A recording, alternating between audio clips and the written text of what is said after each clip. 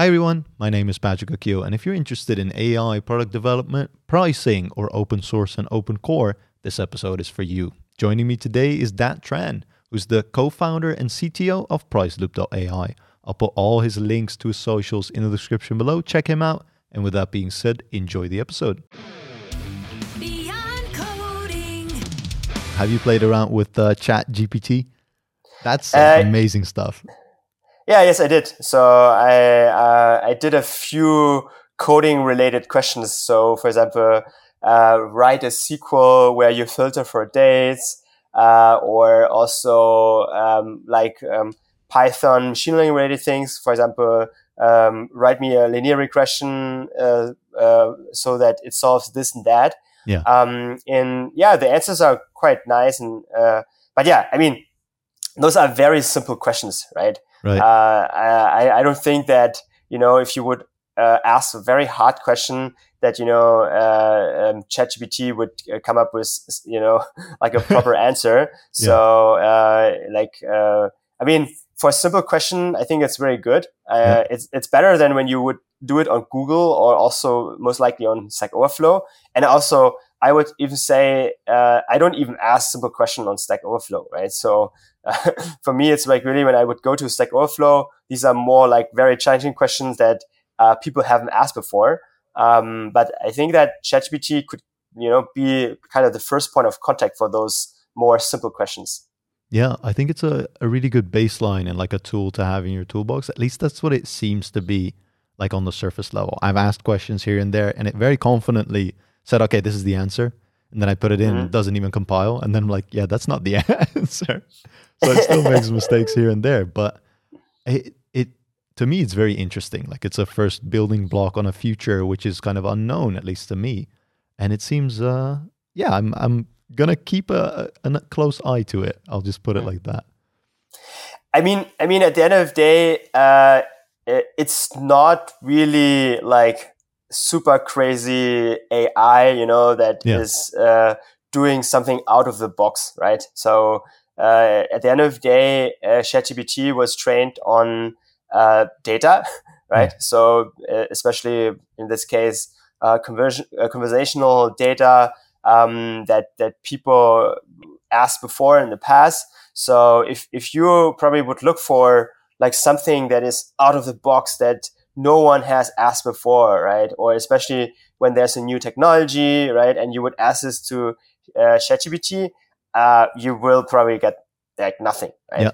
Yeah. But what it does well, and I think this is a cool thing in all this generative AI related topics, you get a synthesis of this, right? So you get a mixture of different components, and I would definitely see like automation related topics for that. So there's definitely a case for this kind of models. Yeah, that makes a lot of sense, that it knows what is already kind of tried and true and proven based on the history that we have. But future topics, and when you're trailblazing, it's not going to help you because you're doing and you're investigating and you're experimenting. And it probably can do those based on assumptions, but so can you. So like your answers may vary there. That makes a lot of sense. But to me, I've been involved in a lot of product development, but not necessarily with an AI component to it. Now, I looked a little bit into your past, and you've put a lot of products in production with an AI component to it. Like, is that different from like product development without the AI component? What makes it interesting putting that into production? I would say it's not very completely different, right? So it is still product development. Yeah. And it's the same things apply there, right? So you still test for an MVP. And you need to think about the user interface and also the user experience that comes along with that. Yeah. But I think what's more or like the difference between like classical standard products, without machine learning on top of this, is actually the user feedback that comes to that. I mean, obviously in traditional product development, if you create a website, standalone website, you ask, okay, does the user get it? Is it simple enough so that user doesn't get any guidance to use the product, right? Yeah. In machine learning, obviously there's this stronger feedback component because you need to collect data, right? Or like the output of what you created, so that you feed the model again, right? So that the models improve at the end of the day. And this is a cycle. It's an iterative cycle, that basically, hey, you get kind of feedback from the model, and then you can reuse it again. This is very important. For example, there are many cases where you need it. Recommendation engines, right? Yeah. So recommendation engines, like obviously the most stupid or the most simple way to do a recommendation engine is I wouldn't call it AI, but you just take the most frequent clicks, on the product and you show it, or you basically just show like a list that you create yourself, right? But then you need to basically run more of this recommendation and sections on the product, and to collect this data so that you can create more fancier models, right? And even those fancier models, they only reinforce basically what the users like. So you will never get like an out of the box recommendation. So if you have new products that you want to introduce, you need a way how to balance basically the algorithmic part of the product and also the new part of this. So there's a lot of things that you need to think about that. And also what I also see, especially machine learning into products, I usually never see machine learning as a standalone feature, right? Or product itself. For example, even like just take ChatGPT. I think it's nice, right? Like just to try it out. I mean, I think I read that it took ChatGPT 3 days to get like 1 million users, right? That's crazy. Which is quite amazing. But obviously, would you pay for it? Would you, what is the use of it, right? It's a fun project, and it's really nice to try it out. But usually, machine learning is part of overall product, right? So you really need to think, together with design and also with product management in general, right? How does it fit actually overall into the product? I like that, because that's kind of demystifying it as a whole. Because if I hear machine learning and if I hear AI, like I've read a lot of things and I've talked to a lot of people that are more knowledgeable about that. But before doing so, I was like, man, that sounds pretty complex. But if you put it like that, like it is a component of your product, and the whole product development lifecycle in and of its own doesn't really change. You just have to accommodate for this component.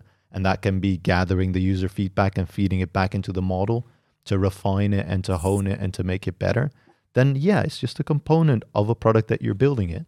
And for ChatGPT, it can be a component of a product, but it is not like it is right now. Right now, we just have the component and we can play around with it. But like you said, I wouldn't pay for it, maybe for like a month to try out. But I've already stopped trying it out because I was like, oh, this is fun. And then that was that. Yeah. But when we zoom into what you're doing now, I saw you're very much involved in Priceloop AI. Like you're one of the co-founders and you're CTO in there as well. Can you explain to us what problem does it solve to start off with? Yeah, so at Priceloop, we are actually basically building a novel way of how business can run their pricing. And if you, I mean, I'm not quite aware of how much you are into the pricing space, but today's pricing is very manual or rule based, right? And especially when we think about like our first customer segment, which is Amazon. So there are a lot of Amazon sellers who basically, they put the prices once, when they started the shop, and obviously they do promotions, but nothing else, right? So what we're aiming to do is for them to create a solution so that they can make better data-driven decisions, right? Because prices, they change, and especially in times like that, where we are, going into like a recession, or we are already in the recession, where basically inflation drives costs very up, and you need to basically increase your price, because if you stay at the same price right now at the same time, you're basically making a loss, right? And what we are also building, or what we also realize, is that pricing, as I said, is manual and rule based, and it will still be rule based and manual for many companies. And it's very complex. So we actually, have customers who obviously have thousands of products, And within these products, you have different marketplaces, right? You have Germany, you have France, you have, whatever marketplaces that you can add to it. And then you also have variations out of this product. So you have a main product, you have variation A, variation B, variation C. And then you have, complex rules that says, hey, okay, variation A, variation B needs to be priced like that. Variation C, variation D needs to be priced like that. So it's a very, kind of like a complex, if-then block, I would say, like this, right? Interesting. And therefore, what we built is, we built also a no-code spreadsheet, which actually handles large data amounts. And the UI is, as I said, still resembles like a spreadsheet because many of our users, especially pricing managers, they work before with Excel and also Google Sheets. Yeah. So they are actually used to that kind of user interface before. And I always found the idea actually quite interesting, that to take kind of like a spreadsheet on Excel as a UI. Yeah. Because in my previous jobs, when I was at Idealo, so it's a price comparison website here in Germany. It's actually one of the Europe's biggest price comparison service. I actually help, for example, the CM team to set up kind of like automation or automated related process with data because they wanted to do data-driven campaigns that was taking basically backend data from our service, right? Yeah. The issue though was that as you know, right, in an IT company, especially in maybe a normal company, you have so much priorities, right? So business asks, hey, can you please do this for us? We created this already, this idea, on the whiteboard. We also, have a small proof of concept, in Excel. But how do we automate that? How do we basically get this into, at this time into Salesforce? Because this is what the CM application that the team use. Yeah. I was like, the main IT team didn't really have the time for that. So I basically built a proof of concept, and then also put it into production. So at that time I used Apache Nifi.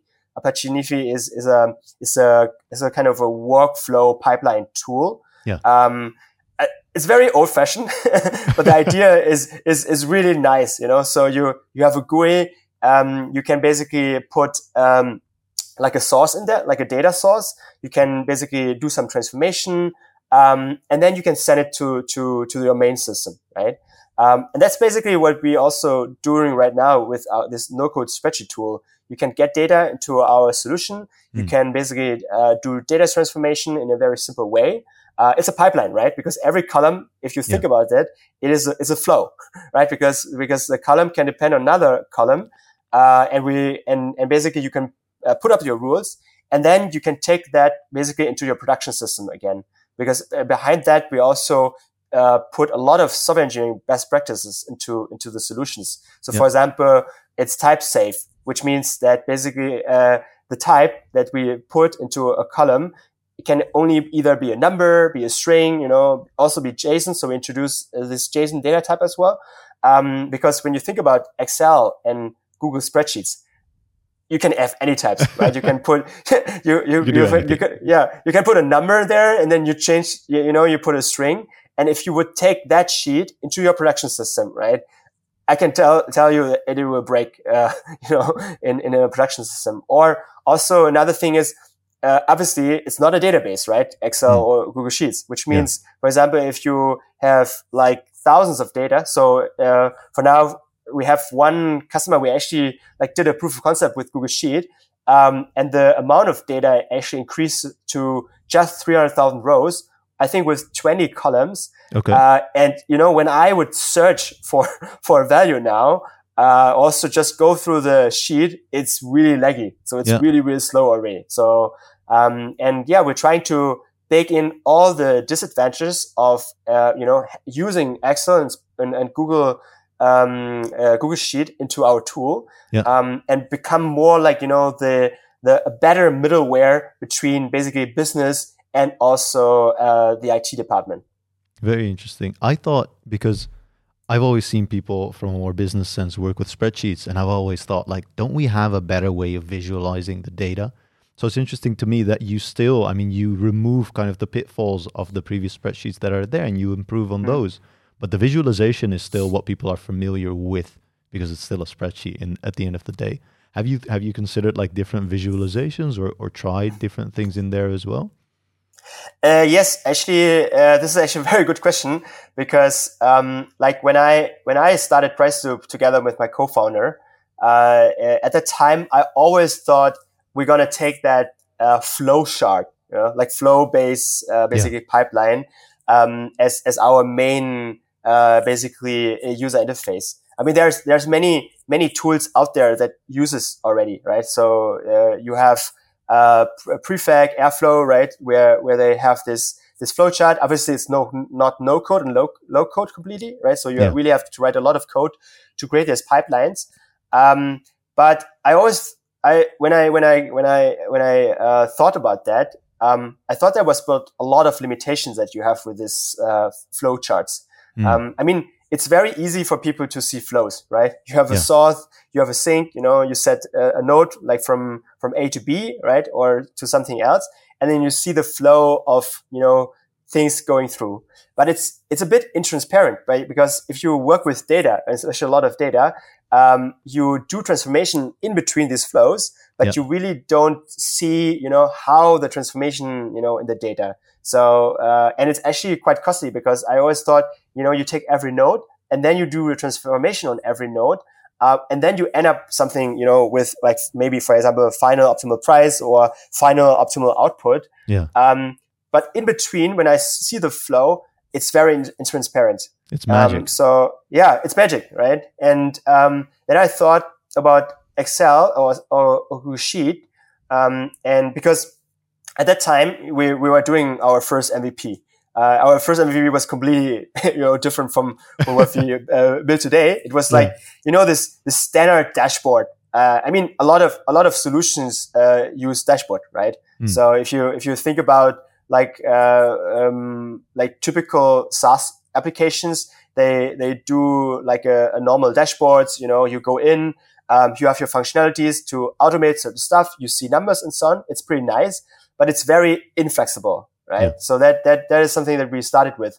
But we knew that we need something more flexible because every of our customer have different rules, different logic, they want to do different things, different industries, right? So at the moment we serve the e-commerce industry, but when you go to airlines, when you go to a hotel, they have much different kind of rules and logic there. Yeah. And then over the time, I realized that like my co-founder and also one of our data engineer and also our product manager, they use Excel and especially in this case Google Sheet to solve the problems before we actually turn it into SQL code and also Python. Right? So I was like, wow, why can we not just take like the solution that we had already in Google Sheet, right, and put this into production instead of actually translating, the solution that we put in an Excel sheet into SQL or Python again, right? Yeah. So I was really like, okay. And then I thought, oh wow, yeah, an Excel sheet and Google Sheet is actually also just a flow, but it's more visible, it's more transparent because every column that we do, you can see actually the transformation already, right? And you can see the flow of the data. And the coolest thing is, with our tool right now, we actually like in the core, we actually built a dependency graph. So it's a feature that we have also on our roadmap that actually when you would, for example, have different tables, different sheets, how we would call it, and then you could add like 20, 30 columns that kind of depends on each other, but also on different tables. And then if you would click onto one of the column, you can actually see the dependency, from the source to basically this final column. Yeah. So this is something that, I haven't seen in any other like spreadsheet tool so far.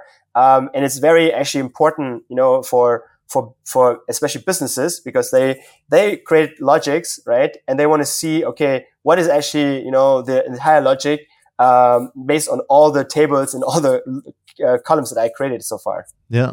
I love that because in my head, exactly as you mentioned, like a flow chart, or it depends, because if you have a lot of data, that's also going to take a lot of like overhead and like cognitive capacity. So I like that you iterated on top of that. You came in with an assumption. You were like, okay, we can improve on this. And then at the end of the day, your customers were still like working with spreadsheets and working around what you saw. So you took that with you and you're like, okay, then apparently this is a good baseline, but we can still improve on top of this. And probably if you look at the end product now, it's completely different that we started off as an MVP. But that is exactly what you need at the end of the day to make your product succeed. Listening to your customers and actually letting go of your assumptions that you initially thought were right? Even though that is completely going to bias you, you also have to let go of that if it turns out to be wrong due to practice, basically. That's really cool. Yeah, definitely. I mean, this is always like the thing, right? So you start with an hypothesis, right? You start with like our own ideas, and then you create basically like a mock. So that's actually what we do. So we actually create mocks, and then we also talk to customers. We do user research, also in sales pitches, right? We're also trying to get a gut feeling of, okay, does the user get it, right? Yeah. Does he understands the value out of this? And then you should like create a proof of concept, right? And then really understands, okay, does it make sense? So for example, when like after our first MVP, so I was really unsure if basically the table, right, the table as UI would actually be like understood kind of by pricing managers and so on, or in general by our users.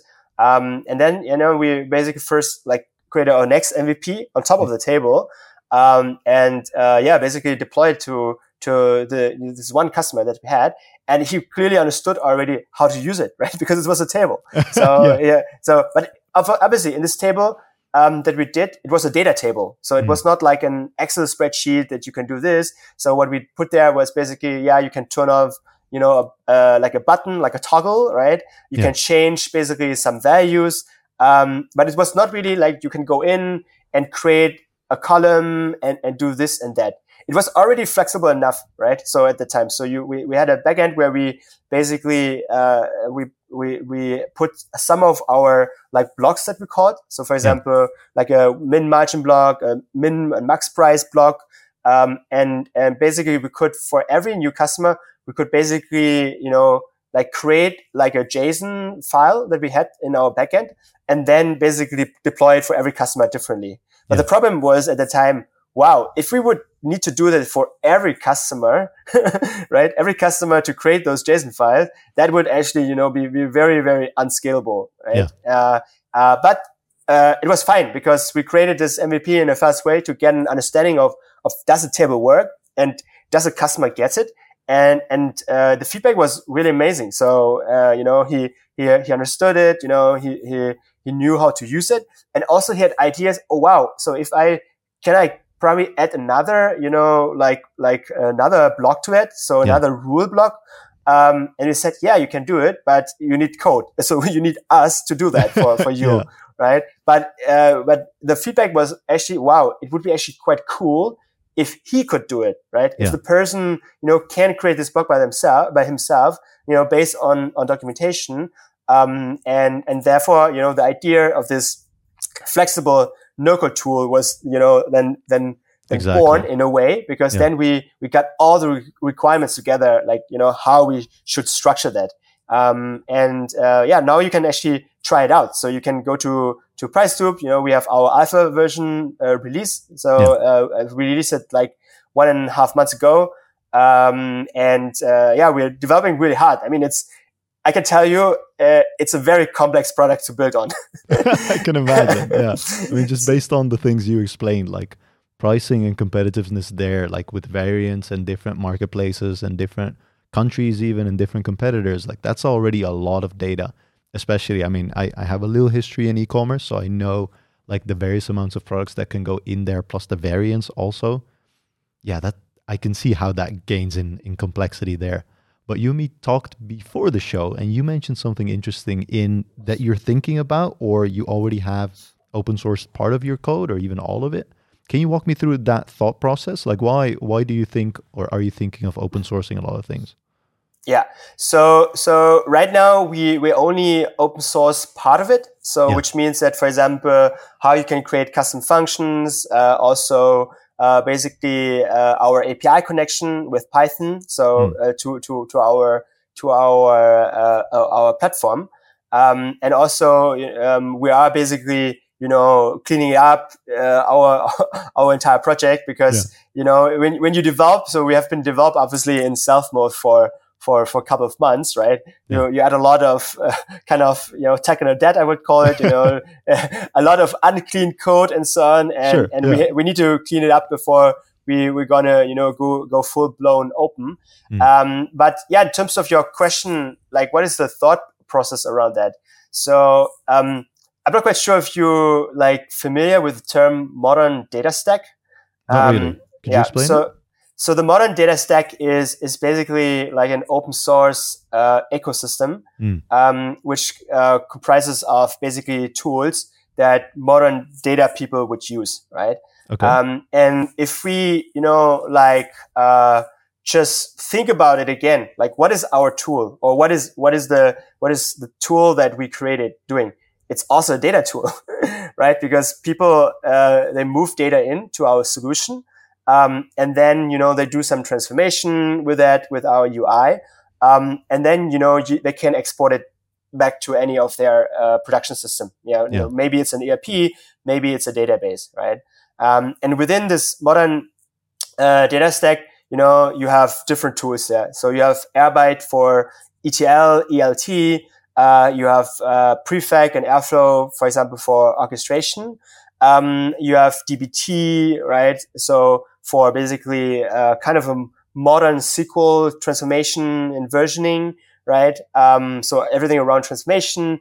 And then you have also like dashboard solutions like Lightdash and so on, right? So that it basically combines the idea of dbt and basically adding a nice BI solution on top of this. Yeah.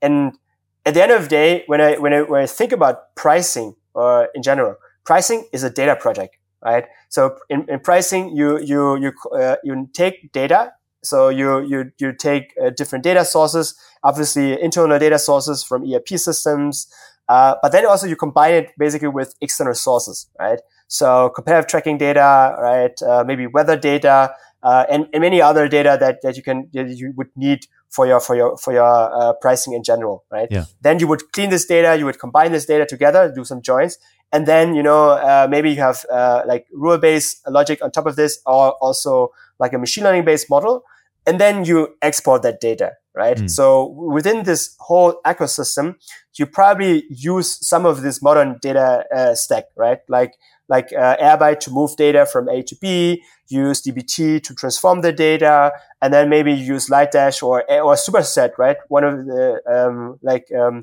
visualization tools to visualize the data. Yeah. And our tool is also in between of the modern data stack, because at the end of the day, we want to connect with Airbyte, right? So we want to, at some point, basically have an Airbyte connector to our solution, so that people move data to our solution, to our platform, and then they can do their custom logic in their transformation. We also offer like a way for developers to write their own custom functions. So you can, for example, write your function in Python or in Go or in JavaScript, and then deploy it to our platform, and then use it within the spreadsheet cell, right? So for example, I built a few simple functions, like just to get your GitHub stars or something like this, right? You can then put in your like organization and repository, and then you get your GitHub stars automatically, right? Yeah. And that basically refreshes at the moment every 24 hours. And then basically, all of these features that you can in there. And once you're done, you export your data, and you can use Airbyte again, and then you can maybe use another tool to visualize your data. And at the end of the day, since we want to become basically part of this modern data stack, right? We want to also, want to have adoption, because, like at the end of the day, we are building a platform that at some point also goes beyond pricing. Yeah. Right. Pricing, obviously, if you think about the spreadsheet, like Excel spreadsheet, right? People are not using an Excel spreadsheet just to do pricing. They're doing everything. more. Yeah. It runs businesses. Yeah. Yes, it runs businesses, right? So you can use it for CRM. You can use it for, I don't know, supply chain management, right? You can use it for anything that you can think of it, right? Yeah. And basically, we are building a syntax they're very close to Excel, but it's still different. And also building functionalities that are like different, right? So, for example, when you on a Google Sheet, they have the concept of AppScript, right? So you need TypeScript basically to write custom function. When you go to Excel, you need to write VBA, right? Obviously, modern Excel, I think also supports TypeScript now, but it's still not like, you can choose Python or Go. Especially Python is very important for the data space, because this is actually the first programming language that every data practitioner would go to when you go into this field, right?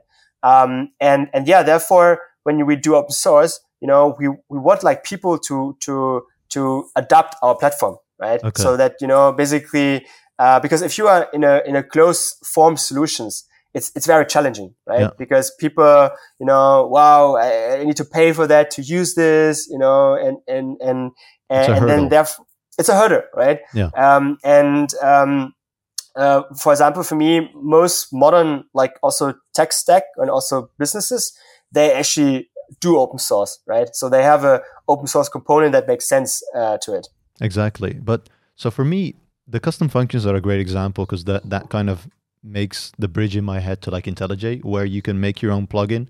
They're like, okay, we don't have the plugin for this programming language, but you can make it, because everything around creating a plugin is open source, right? And you can add that into your own IDE, because you can create your own plugins in a way. But for them also, everything that they have, at least as far as I know, I don't know if it's a lot of things or everything, but are you planning to open source like all of the things that you've built so far? Or is it only like the plugin components that can kind of plug and play with your core that is still kind of closed in that way? Yeah. So obviously we will not open source everything. Yeah. I mean, we are still a business at the end of the day, and we have to make money in order to basically like continue with the business. Yeah.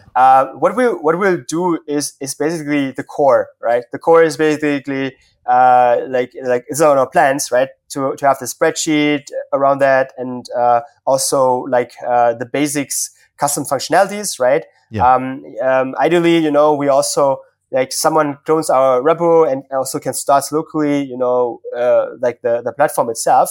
But obviously everything like that is like business related, right? Yeah. So for example, pricing logic, we build a few, for example, pricing domain specific custom functions, right? So we build for example, so we are working together with Price API, where basically, you can get competitive tracking data, right? Yeah. And obviously these kind of functionalities, we will not open source, because, this is more like for our business users and customers, functionalities that basically are critical for them. And also at some point, we also have plugins that are really like more for our customers, So at the end, for example, right now, we are working with Amazon customers, and we have a lot of Amazon integrations, right? So this kind of integration, obviously, we will not, just put it out in the wild, and it's fine, because at the end of the day, I mean, what do you want to do with an Amazon integration, right? As a developer, I think what you want to do is, maybe you have a hobby project, you want to automate yourself something. Or also, maybe you're a small company and you want to write your own like simple pricing there as well, right? Yeah. And then at some point, you realize, oh wow, it's a lot to manage, the platform, because this is the thing with open source. Open source doesn't mean that when companies put it out there, that actually you would, use it and deploy it yourself, right? This is not the point. I mean, for example, we use Prefect, right? Obviously, it's open source. We could host it yourself. We could host it on our own server, and then not pay to Prefect at all. obviously, we don't do it, right? Because if I would host Prefect myself, I would have like just a dedicated engineer to basically, manage that basically every day and on a day-to-day business. And it just adds up, right? So our company, is based a lot on open source technologies. And, some of them, we obviously pay because they have managed hosted services. And we are happy to do that because every service that we need to host on our site, we have to manage that. And managing it's very costly because you need DevOps engineers to handle that, and finding good DevOps engineers, right? It's very challenging. And also, I don't want to, have a full team of engineers here that is that is maintaining everything. And that is also, on the weekend, needs to be available just basically to fix stuff that we basically, have a service provider that could do it for us. And that's the thing, So I think, if some people, this is more like the concept for business people, because some people just think, oh, if you put it open source, you could just take it, and that's it. and then that's it. And then basically deploy it yourself and not really pay. But they haven't thought it through, right? No. Because what I just said, it's very costly. Yeah. And it's a risk, right? That is not core of your business. Like that's an add-on. And it's way easier to get it off the shelf from someone that's already hosting it and just take it as a service, right? It's value both ways. If you take it on your own, you also get the risk of running it on your own. And your user group is just you, right? Their user group is way bigger, so they accommodate for that as well with regards to security and risk management and uptime and everything. If you take all of that in-house, then all of a sudden you're trying to run their company, but not next to your own company. Like that doesn't make any sense, especially if you have multiple of those. Yeah, definitely. All the points that you said, right? So security, right? It's a big topic. Just imagine, you're running our platform in the future by yourself.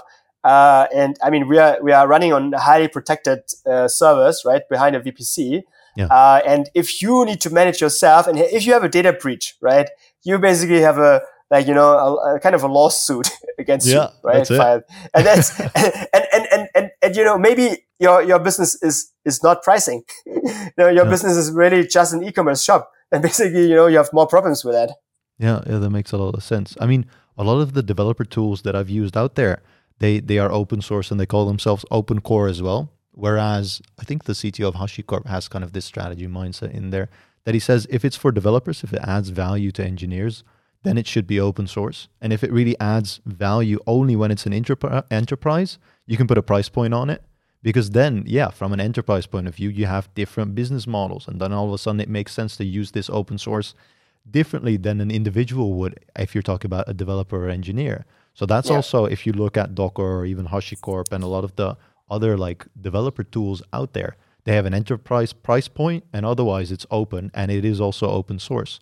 So then all of a sudden you have this community around it that can already adopt it.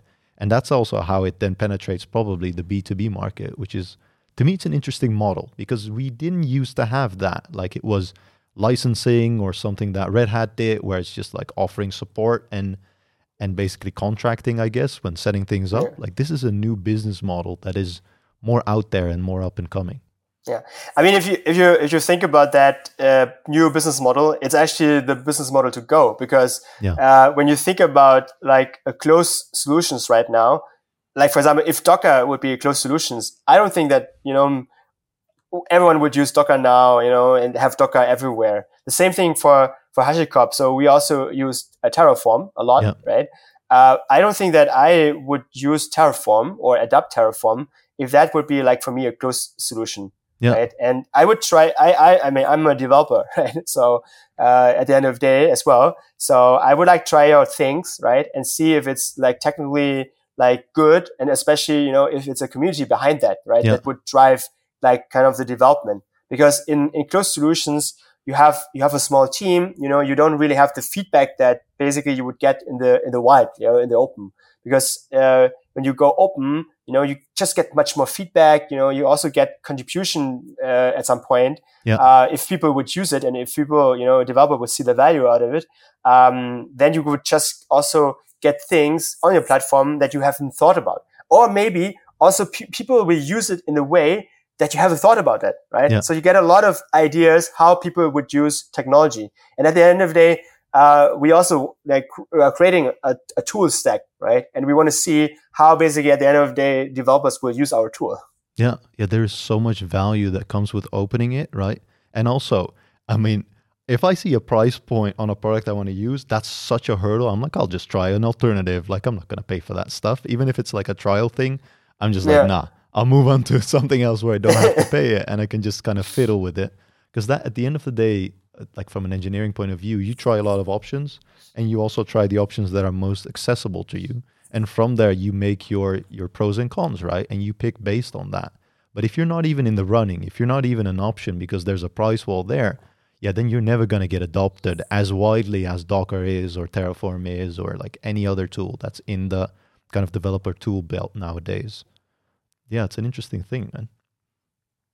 I was wondering, because you have the CTO role and you also come from a developer background, I was wondering like how much is your time still spent on hands-on coding and how much is it more so like the CTO roles and responsibilities that you have now? Yeah. So, I mean, this is probably that a lot of people ask, right? So, have you stopped coding exactly. once you become, management? I'm actually quite still in a happy spot because we're still a small team. So we are not like 100 plus engineers or something like that. Yeah. So we're like 12 engineers spread between 2 teams.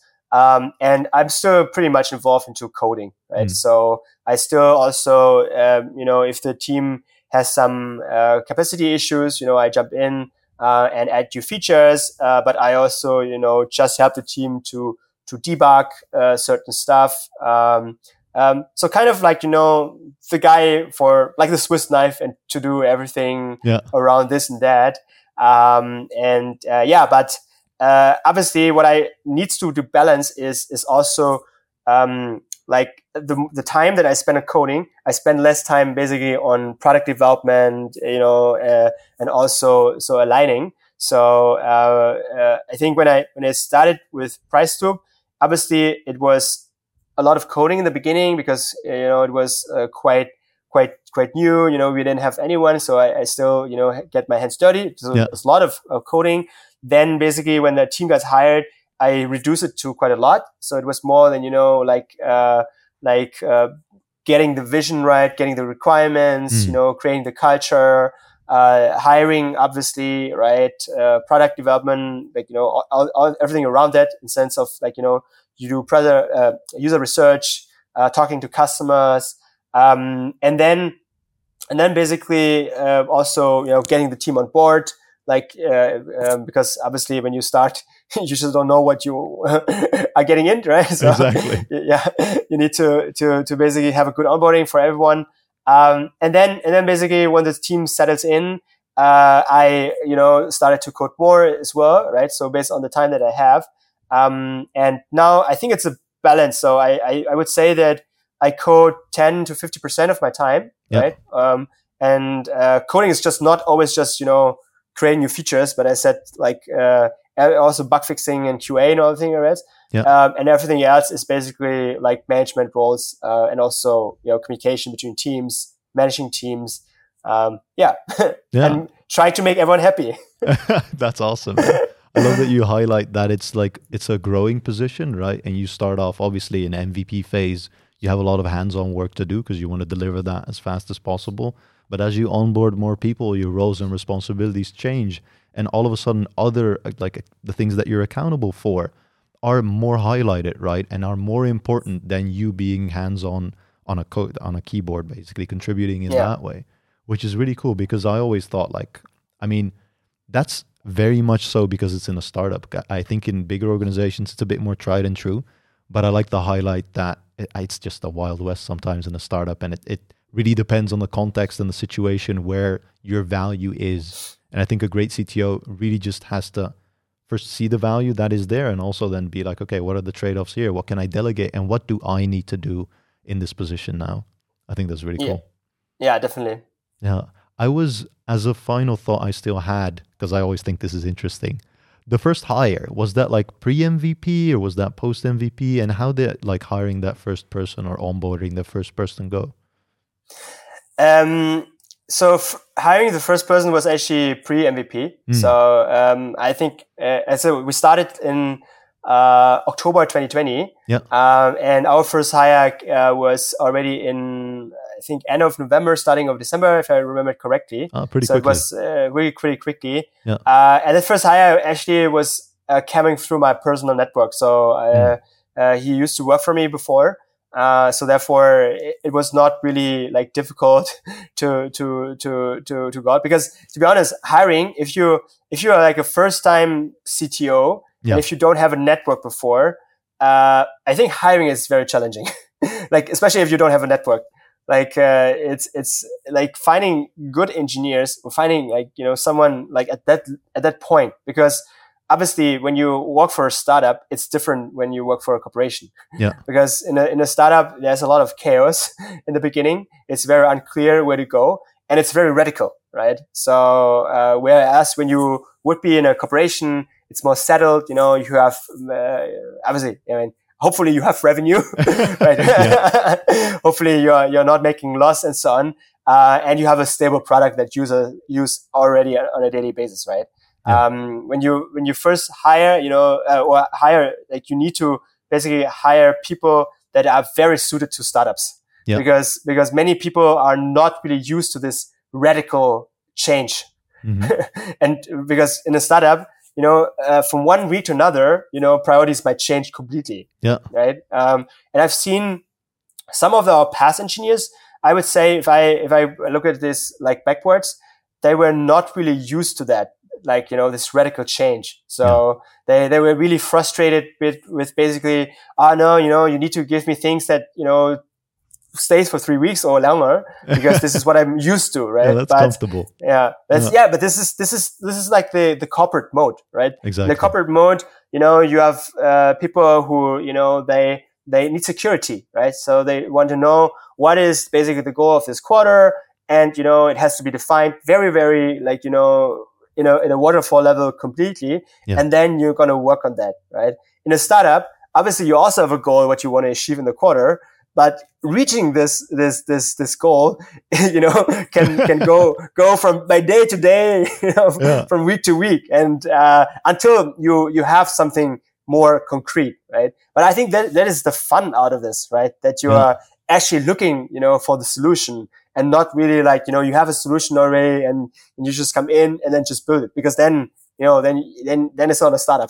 Exactly. Like it's a different type of fulfillment. And I think the highs in a startup are going to be way higher than maybe a traditional corporate job would be. But there's also, there's lows that are going to be lower probably. And there's high risk and high reward in there as well. But that probably makes it just a fun journey to be on. That's definitely. Cool. How did you get your network? Because you mentioned that as kind of the key factors in hiring that first person. How did you get your network up to a point where that was just like a comfortable hire for you as a first hire? I before founding Pressloop, this was not my first job, so I was experience. I already had some experience. I used to work for Axel Springer. It's a media company. I headed the AI division there. I was at Diallo before, and I also started, my career at Pivotal, like a US software company. So they are no part of VMware. But basically, over that time, I already started to, create a network, right? Yeah. So I always, loved writing. So I always shared content, that, was actually not intended to grow the network. It's a byproduct. Because some people always ask me, what is your strategy to increase the network? I also want to, increase my LinkedIn count and all of the stuff. And I said, I didn't really have a strategy before there. I love that. I was like, I actually just took it kind of like to remember what I read, right? And people, just liked it and so on. And also, I love writing and blog posting. So at the time, obviously, I was writing up my knowledge that I learned so that I can, remember that. And obviously, okay, cool. If I already write it, I can share it there, here and there. And people liked it. Yeah. So, and then I also, saw the value in open source. because for example, when I started at Idealo, it was actually my first head position, so my first leadership position, and I was pretty young. So actually, I only had 2.5 years experience, and it was a head of data product role. Yeah, that's a big one. Yeah, and actually, the thing is, I applied for that role. So it's a funny story because the role requirements was like they were looking for someone 8+ years work experience, have managed larger teams and do that. I didn't do any of this. I was really bold. I was showing them what I did. At Pivotal, that kind of would also show that I managed teams. Also, obviously, during university time, I was also leading organizations and everything else already, right? So it's not like I never had leadership positions within, but not in a professional context. And then I applied for it, and I got an invite. So I talked to the CTO. He liked me, and then I actually was able to pitch my ideas to the CEO, right, to the managing director at the time. And I got in. I got the position, even though the job description was completely off from my level and everything else.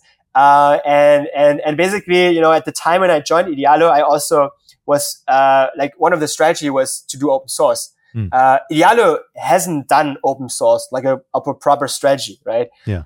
Because obviously when I started at Idealo, I didn't had a big network before, so the network was quite fine. I think I had 5,000 or something followers already, because of my blog posts and so on, but not the amount that I had so far, and also not the people, because I didn't manage people so far.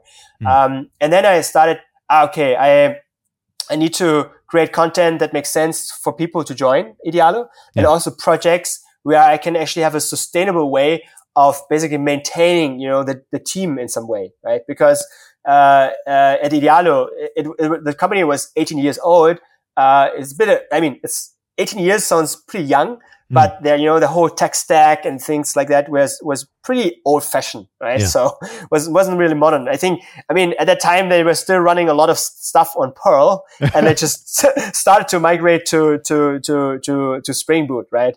And for me, open source, was one of the core pillar of the strategy to maintain, also to open up the company itself, right? Yeah. So I knew data was important, but I also wanted to help the company, to become modern, right, in a way. Awesome. So I created the Idealo tech blog, right? I created the Twitter channel and everything else. So this is funny because you always think HR or someone else would do it, but actually it was coming from me, and I created an ecosystem around that, right? So open source would drive the blog posts would drive open source, blog posts would drive Twitter, going to conferences would drive all of this together, right? That's awesome. And over the time, it became also very popular. So one of the projects like Image Dedup that I described at the beginning got 4,000 stars.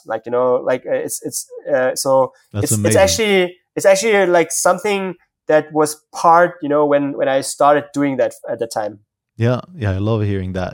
Building your network can go on various ways, right? But if that's your main goal, then sure, that's going to be one of your goals. But the best thing is, if you love what you're doing, and through that, you can build your network, right? And that can be through putting out content, that can be through gaining a position by being bold in that way as well, and picking up things to add value to a company while also extending your personal network. I really love those examples. That I had a lot of fun covering your journey through Priceloop, your past as well, and your take on open sourcing. Is there anything that's still missing that you would still like to share with our audience before we round off? No. So thanks, Patrick, for inviting me. So I had a nice chat with you, and I think we covered quite a bit of things, and hopefully it might be also interesting for potential founders, or people who are also tech savvy, right, and who wants to found or be in the same journey as me in the future. Because at the end of the day, I still think that there are too few tech founders, right, who basically do this in Europe, especially. Yeah. So the founding scene in Europe is very driven by business and business schools.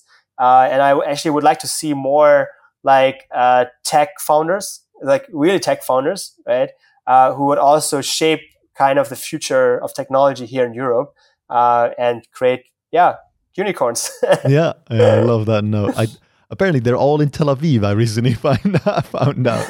Yeah. But we're going to round it off here then. Thank you so much for listening. I'm going to put all Dad's socials in the description below. Check him out. If you're one of those tech founders and you want to come on, hit us up. We'll make an episode happen. And in any case, thank you for listening. We'll see you on the next one.